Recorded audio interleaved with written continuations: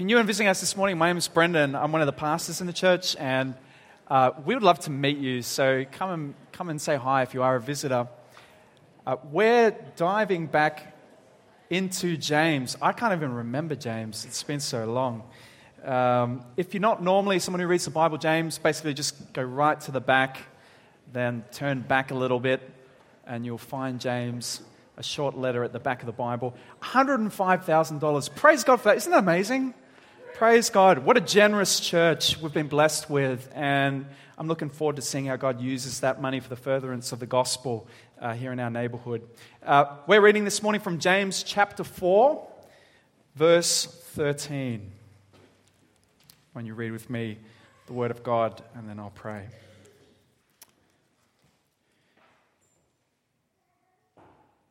Come now, you who say, today or tomorrow we will go into such and such a town and spend a year there and trade and make a profit. Yet you do not know what tomorrow will bring. What is your life?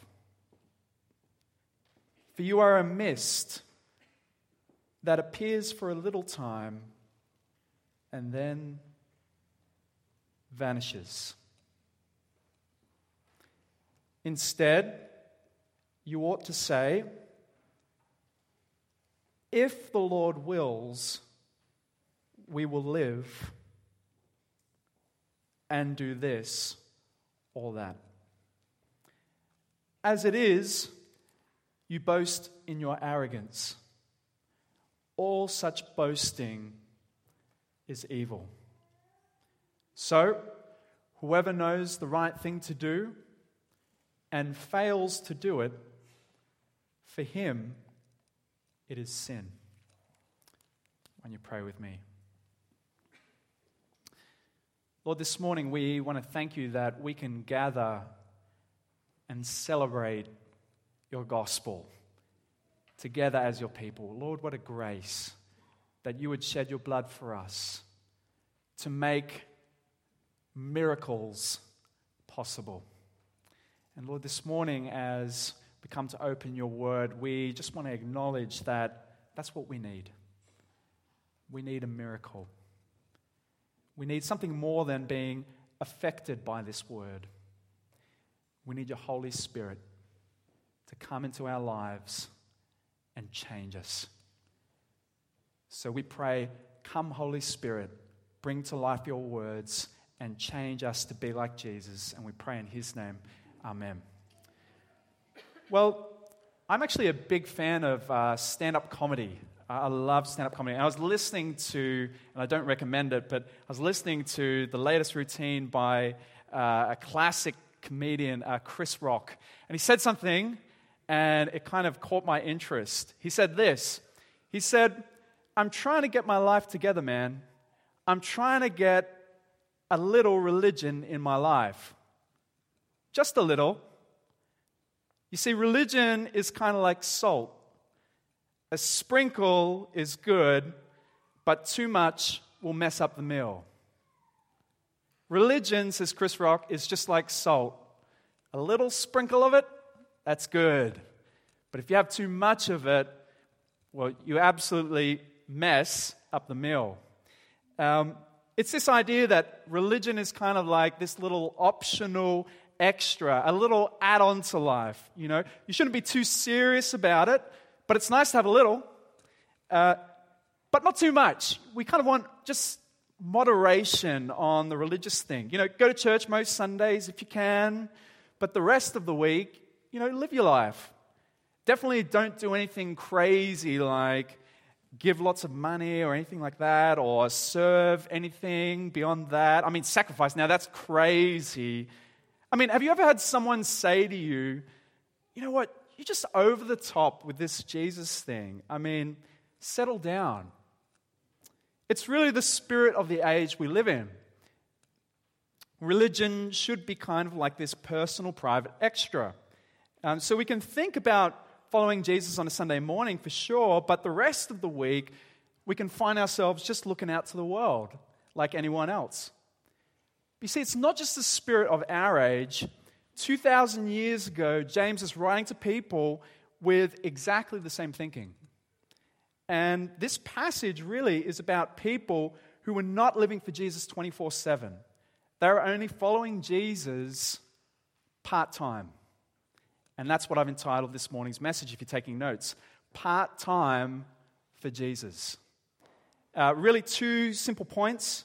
I'm going to spend nearly the whole sermon on the first point, so don't freak out and think like this is an hour and a half if I'm still, plodding away on the first point.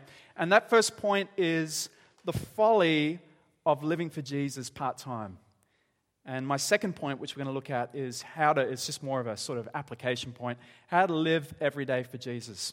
But really one heart this morning that I just have for all of us and for myself as well, and that would give ourselves to living for Jesus all day, every day.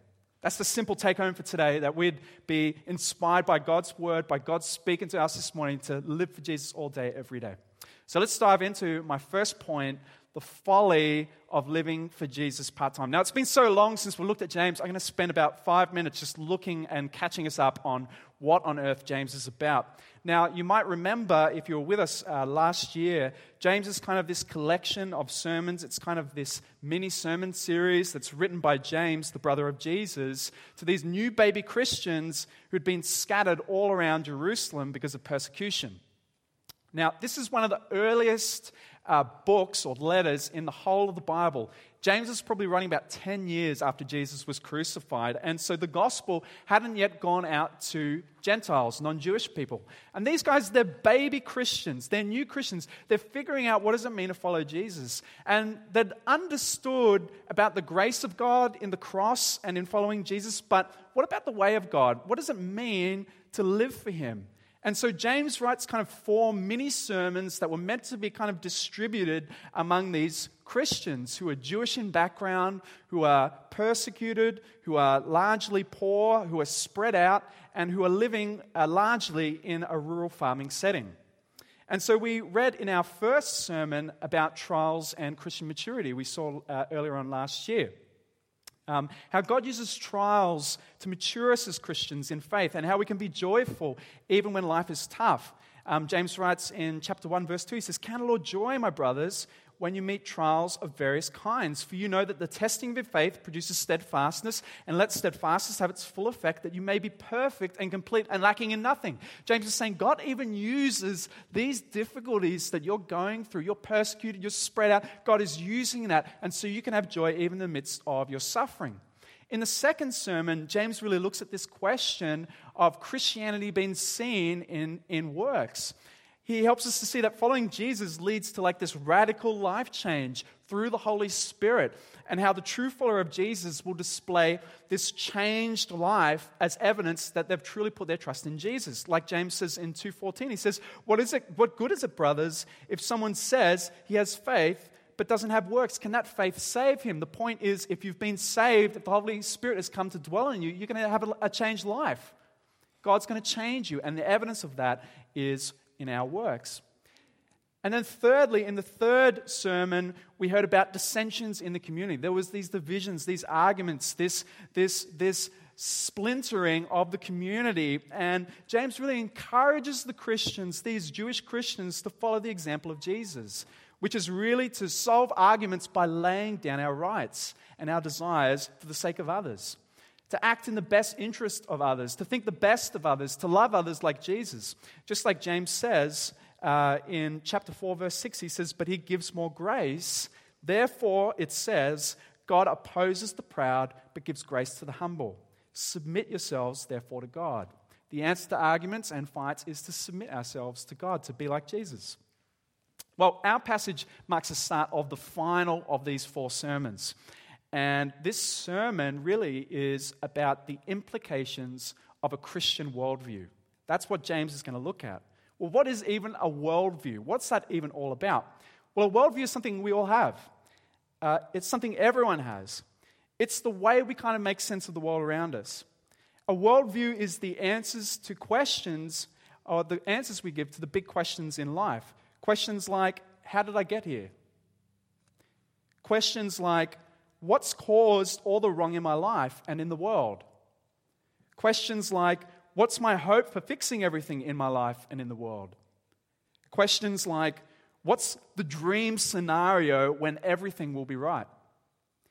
Now, the truth is, a worldview isn't just a story or the stories that we all tell ourselves, the big answers to the big questions of life that we have. It's something that the Bible has very specific answers to. You see, in the Bible teaches us that I'm here because God has made me to know and enjoy Him. See, the Bible teaches that the world and my life are broken because of the curse of sin and that because we have turned our backs on God.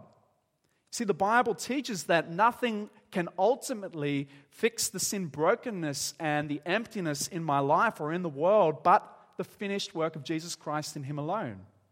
And see, the Bible also teaches that we live in the last days before Jesus returns to this earth and begins His final redemption, and that all work done outside of Christ is ultimately in vain. We might be sitting there thinking, okay, I get this worldview thing, but why does it even matter? Why is James even bothered about talking about the worldview? You see, worldview will shape nearly every decision you make in your life. Nearly every situation you face in your life will be shaped and affected by your worldview. It'll affect where you live. It'll affect how you spend your time, how you spend your money, what jobs you take, how you raise your kids, how you counsel others, where you'll serve Jesus, and what church you'll attend. But secondly, it won't just affect and shape every decision you make in your life. Your worldview, well, it's possible to call yourself a Christian and to have a worldview completely out of step with the Bible. And that was exactly the case for these Christians that James is writing to. They're gathering together at church on a Sunday and nodding their head as they sing songs about Jesus coming back again. And then outside of their gatherings together, they were living exactly like their non-Christian neighbors Monday through to Saturday. They were living for Jesus part-time. Why don't you turn and read with me verse 13 of our passage this morning as we dive back into looking at the text. James says, "Come now, you who say, 'Today or tomorrow we will go into such and such a town and spend a year there and trade and make profit.' You know, some of the more well-to-do Christians, we know that because most of the people that James was writing to were subsistence farmers, like they were just farming so that they had enough food to eat and couldn't travel. Doug Moo, one of the commentators, says that these Christians were kind of relatively well-to-do, kind of merchant class. And these people were making plans to travel and to trade, to make money. And you might be sitting there thinking, okay, well, what's wrong with that? I mean, what's the problem with making plans to trade and make money? Are you saying that I shouldn't be ever making plans to trade or make money? Is there something wrong about that? No, if you're a person, you have to make plans. Well, what's the problem here? What's wrong with the way in which these Christians were going about their business? Well, James is going to bring to our attention 3 signs that really these Christians were only living for Jesus part-time.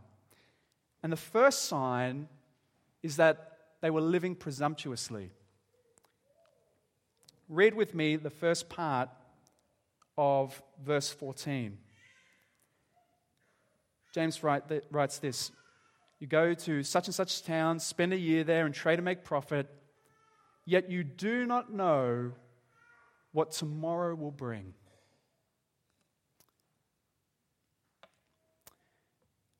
Tomorrow is uncertain. But we like to pretend it's not. J.A. Motyer, in his commentary, says this. He says, "When James exposes the blemish of presumptuousness, he exposes something which is the unrecognized claim of our hearts.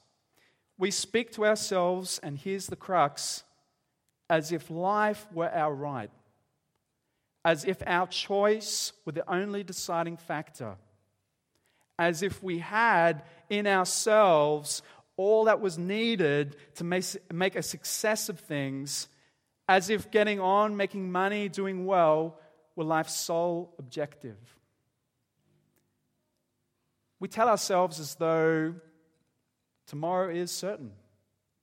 We tell ourselves as though we have everything we need, all the potential to make ourselves a success. And yet here's the truth the Bible teaches.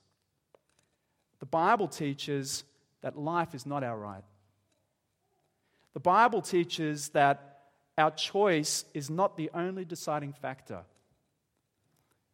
The Bible teaches that we don't have in ourselves all we need to succeed, because the Bible teaches that we do not know what tomorrow will bring.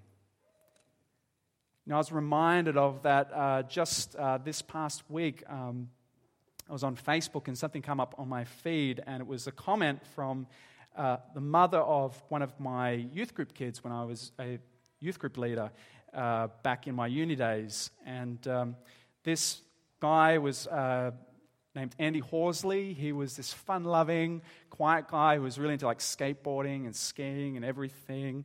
Really good kid. And anyway, it was 2013. He'd been out of high school for some years. He was working and kind of traveling, living in Whistler. And when he climbed a tree, fell out of the tree, and he died. And his mum posted this around Christmas time last year, at the end of last year, and someone had tagged something on it. It came up on my feed, and his mum says this. She says, "Hi all, I'm sure you won't mind these thoughts being shared. Much love to all our Canadian friends celebrating today. 5 years ago, we enjoyed a snowy Christmas in Whistler. It was glorious and magical, and our last Christmas with Andy. Yesterday, there were wonderful celebrations, beautiful hymns of praise, great food and fun. There were the faces of the grandkids and adults enjoying their gifts. But there was no Andy. Not even to Skype in his favorite snowy place. There is an ache. I'm sure he had a wonderful day too with the Lord Jesus himself. Love and miss you, darling boy." And I was just almost brought to tears as I saw that on my news feed, and just remembering this beautiful kid, fun-loving kid who just unexpectedly was gone. The point is this: you do not know what tomorrow will bring. And you know, if there's no God, that's a terrifying thought. But if Christ was raised from the dead, that's a liberating thought. Because God is on the throne. Here's a question I want you to consider this morning. How would you live this year differently if you knew it was your last? More, how would you live today differently if you knew it was your last? See, life is fragile and uncertain, and we do not know what tomorrow will bring. J. Amotia says the following. He says, "We take tomorrow for granted, thinking of it as a mark on the rim of time's wheel, coming on as inevitably as the circling of years proceed. But in the Bible, the years do not circle. They go in a straight line from eternity to eternity. And on that line, we receive another day, neither by natural necessity, nor by mechanical law, nor by right, nor by courtesy of nature, but only by the covenantal mercies of God. The very existence of tomorrow is as much part of our dependence on Him as our life itself and our ability. We're not guaranteed tomorrow. Tomorrow comes as a gift from the hand of our Lord Jesus, our Maker, our Sustainer, God Almighty. But more than that, James writes the following again in verse 14. He says, "Yet you do not know what tomorrow will bring. What is your life? For you are mist that appears for a little time and then vanishes. James says your life is a mist. He's speaking to this kind of wilderness people who in the desert would experience cool nights, creating this dew and mist forming in the air, and the sun rises the next morning and suddenly it's gone. And James is saying that's just the totality of your life. Your life is like a mist. Here one moment, gone the next. Think for a moment. And I was thinking about this just this week. Name one family member who was alive 100 years ago. And I was thinking about it, and I thought, maybe I know the name of, I think, one. I'm not even sure if he was alive. That will be you 100 years from now. On the earth, forgotten. Even if you live a full life, it'll be but a blip on the radar of history. The point is this: our lives are so brief, and yet it's so easy to make presumptuous plans. Like, I'll just hold back on serving and focus on my career for this season.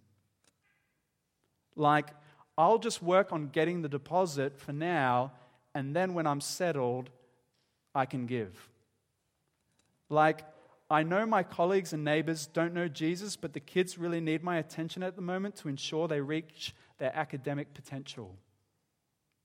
Like, we just need a season, like a year or two abroad to enjoy ourselves and see the world before we really give ourselves to Jesus. Can I ask you a really hard question? How do you know you'll get another season? See, James has written this because he doesn't want you to come to the end of your life and be filled with regret. The regret of presumptuous planning. He doesn't want you to come to the end and wish you'd given more time to the things that matter, to Jesus Christ himself. And that's the first sign that these Christians were making presumptuous plans. But not just that. Sign 2, they were living without consideration of God. Read it with me, the next verse, verse 15. He says, instead, you ought to say, if the Lord wills, we will live and do this or that. There was absolutely no consideration by these Christians of the will of God. Now, this is not just saying what they needed to do is have like a little Christian tagline at the end of their prayers, like, if the Lord wills, amen, or something like that. No, these Christians were on Sunday nodding their heads in the sermon. Yeah, I know that God has created me to know and enjoy him. I know that the problem with the world is the fall and sin, and that's the brokenness. I know the only hope of fixing things is Jesus Christ. I know Jesus is coming back again. And they're nodding their heads saying, yes, yes, yes. And then Monday comes, and they're looking out, and they think, what I really need is more money. To spend a bit more on me, that will make me happy, and here's an idea. They were living like practical atheists. They were living like part-time Christians. Can I ask you a question this morning? Have you been making plans without considering what God wants for you? Kent Hughes, in his commentary, writes the following. He says, so pervasive is our culture's arrogant independence from God that many Christians attend church, marry, choose their vocations, have children, buy and sell homes, expand their portfolios, and numbly ride the currents of culture without substantial reference to the will of God. More Christians never seriously pray about God's will regarding their vocation, family direction, or entertainments than actually seek God's will. They change Augustine's love God and do as you please to do as you please and say that you love God. You see, to make Jesus the Lord of your life means giving him full control. It's all the evers. It's I'll do whatever you want. It's I'll go wherever you want. It's I'll serve whenever you want. give you whatever you want. I'll do it all however you want. Just guide me in my steps. But part-time Christianity looks very different.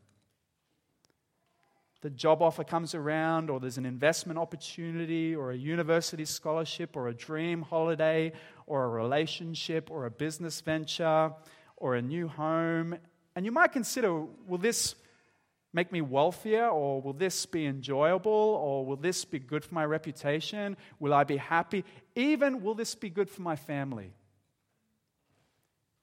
But absent from the decision is any thought of, is this what you want from me, Lord Jesus? Will this enable me to glorify you more? Is this how you would have me steward what you've entrusted to me? And that's the second sign that they were living without consideration of God. But not just that. Thirdly, they were living with arrogant self-confidence and reliance. Read with me verse 16. He says, "As it is, you boast in your arrogance. All such boasting is evil." See, these Christians, they were boasting. They were bragging about their plans in arrogance, in self-importance, in pride and conceit, with this sense of superiority. Look at me and look what I'm about to do. Look at how I'll succeed. We can assume that they're probably looking down on the poor farmers in their community. If only you have what I have. If only you were as bright or as capable or as hardworking as me. Or even on the flip side, why don't you sort yourself out? Why don't you get a job? Why don't you pull yourself together? Arrogant boasting in their self-confidence and self-reliance. But James doesn't mince his words. See the second half of that verse. He says, all such boasting is not foolish, not unwise, but evil. Classic James, very strong, very direct. But why evil? Why is it evil? Well, you see, the reason is that all our capacity for good, for productivity, for earning, for any good work, it all comes from God. And when we take credit for God's work, we deeply dishonor Him. You know, Jesus says in John 15, verse 4, He says, "Abide in me and I in you. As the branch cannot bear fruit by itself unless it abides in the vine, neither can you unless you abide in me. I am the vine, you are the branches. Whoever abides in me and I in him, he it is that bears much fruit, for apart from me, you can do nothing." You know, when we live with arrogant self-reliance, we call Jesus a liar. We say, you know what? I can bear fruit without you, Jesus. Paul writes in Colossians 1:16, he says, "For by him," that's Jesus, "all things were created in heaven and on earth, visible and invisible, whether thrones or dominions or rulers or authorities, all things were created through him and for him, and he is before all things, and in him all things hold together." You know, when we live with arrogant self-confidence and self-reliance, we dishonor the one who holds us together. If he willed, he could make us disintegrate. If he willed, the universe could implode. Without his will, we wouldn't even exist, let alone have the good health required and education required to achieve so many of our goals. Can I ask you a question? Can I press you a bit more? Have you been making plans with confidence that you can achieve them by yourself? This is such a massive trap for us, I think, in where we live. Living in rich, entitled, Upper North Shore, successful in school, successful in work, wealth. And we can so easily begin to assume it. You know, I did this. This is me. This was all my doing. And we can look to the future and say, you know what? I can do it again. But you know what? This time, maybe perhaps even better than last time. But James says, boasting like that, it's evil. Apart from Jesus, you can't do anything. All your blessing to date is His providence. Do not presume that this same providence will last. Loving discipline, if you're a Christian, may be just around the corner. Well, read on with me, verse 17. He says the following: "So whoever knows the right thing to do and fails to do it, for him it is sin." You know, if you know that you should be living every day for Jesus, but you're not, James's point is this: you're sinning. You know, we so often think about our sins as things that we do where we kind of mess up and do the wrong thing. But sin isn't just where we do the wrong thing where we shouldn't. That's transgression. Sin's also where we fail to act when we should. Sins of omission. And knowing that you're living part-time for Jesus, that you're living presumptuously, that you're living without consideration of God, that you're living with arrogant self-confidence and then not cleaning up your act, according to James, that way of living is evil and it's sin. But it's not just that it's sin, it's also crazy. Like part-time Christianity is like saying Christianity is just kind of moderately true. It's just like saying, like Chris Rock, like following Jesus is something where, you know, you just want to have a little bit of salt. And that's impossible. See, C.S. Lewis famously responded to people who say, you shouldn't have too much religion. You shouldn't take the thing too far. You shouldn't make too much of it. He famously said this. He said, Christianity, if false, is of no importance. And if true, is of infinite importance. The one thing it cannot be is moderately important. You know, living for Jesus one Sunday morning a week and then the rest of your life or rest of the week for the world, it's crazy. You know, if the whole thing is false, you shouldn't be wasting your time even bothering with Sunday. But if it's true, you should make Him the Lord of it all, of your home, of your work, of your leisure, of your family. That's my first point. The folly of living part-time for Jesus. But secondly, and finally, how to live every day for Jesus. Well, how do you do it? How do you live 24/7 for Jesus? How do you avoid part-time Christianity, functional atheism? Well, the answer is contained really within that one verse, verse 15. So let's read it again. Verse 15 says this. He says, "Instead you ought to say, if the Lord wills, we will live and do this or that." See, the first step in living every day for Jesus is humbly accepting our frailty. If the Lord wills, we will live. You know, when I lived in Indonesia, they had this saying in Islam, inshallah, which kind of means like according to the will of Allah, but it's kind of like, I hope so, I hope this will happen, that's something like that. And what James is encouraging us in is something very different from that. It's about living daily with this humble acknowledgement that your life, your very existence, depends on Him. I will only live if you give me breath. Lord, if you protect and guide me. Can I ask you a question? when was the last time you thanked God for the breath in your lungs?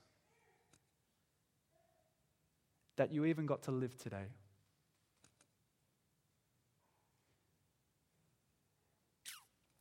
Well, why not this week start and end each day by simply acknowledging and accepting your frailty and dependence on Him?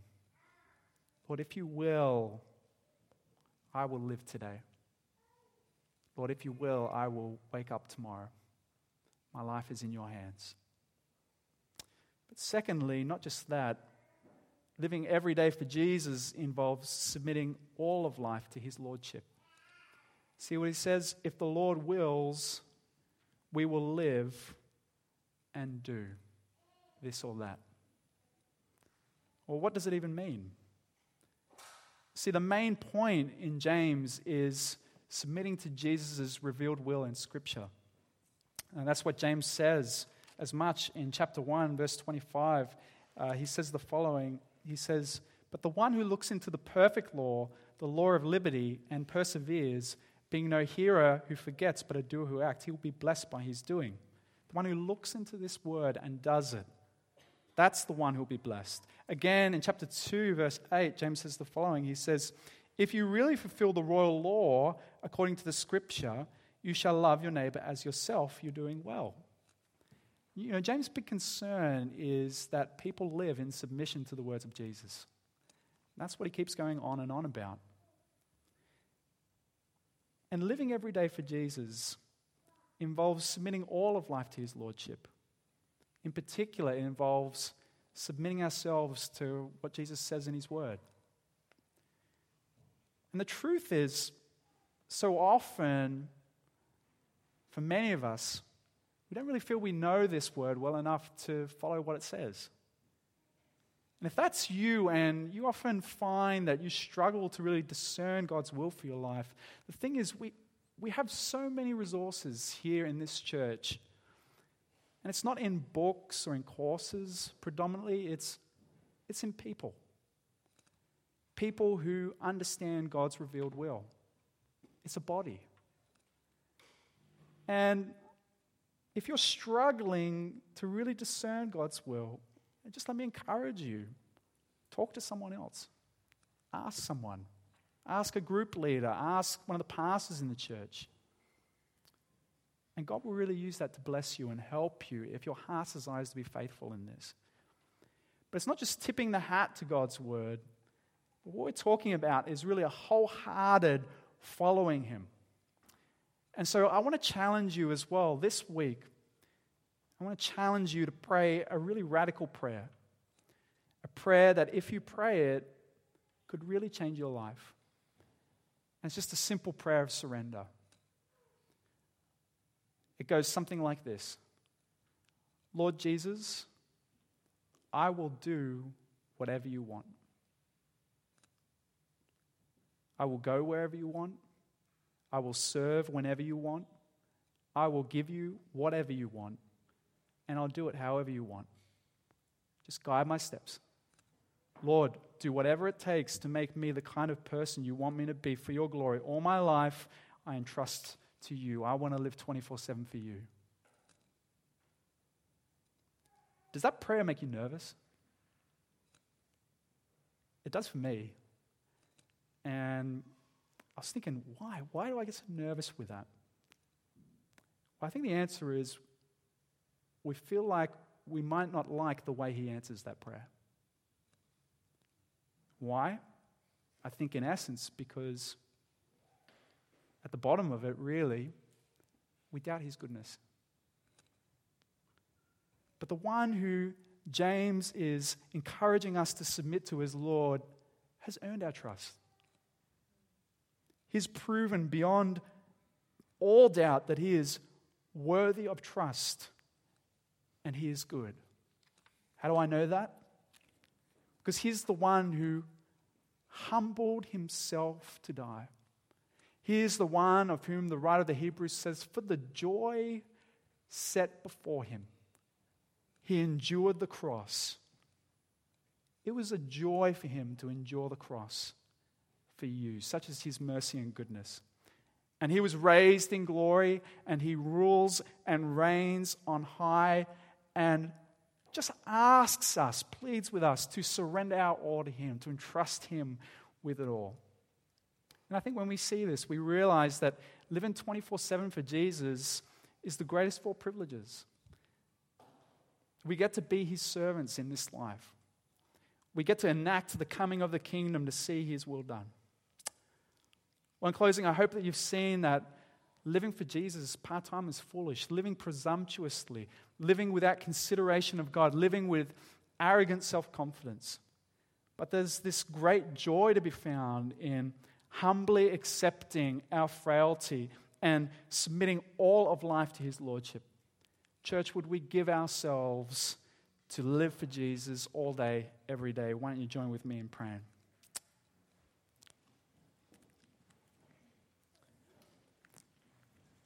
Lord Jesus, we want to pause and thank you this morning for your word to us. A word that is so provoking and challenging, calling us to surrender everything to you. Lord, this morning we'd be lying if we said we find that easy. We don't. We find it really hard. And I pray that you just help us this morning by the power of your Holy Spirit to be faithful to you. Lord, help us to see that living for you just on Sundays is foolish when you're the King of glory. But that in seeing and accepting our frailty, and that in submitting to you in everything, there is unspeakable joy. So Lord, work the miracle. Change our lives by the power of your Spirit. Help us surrender all to you.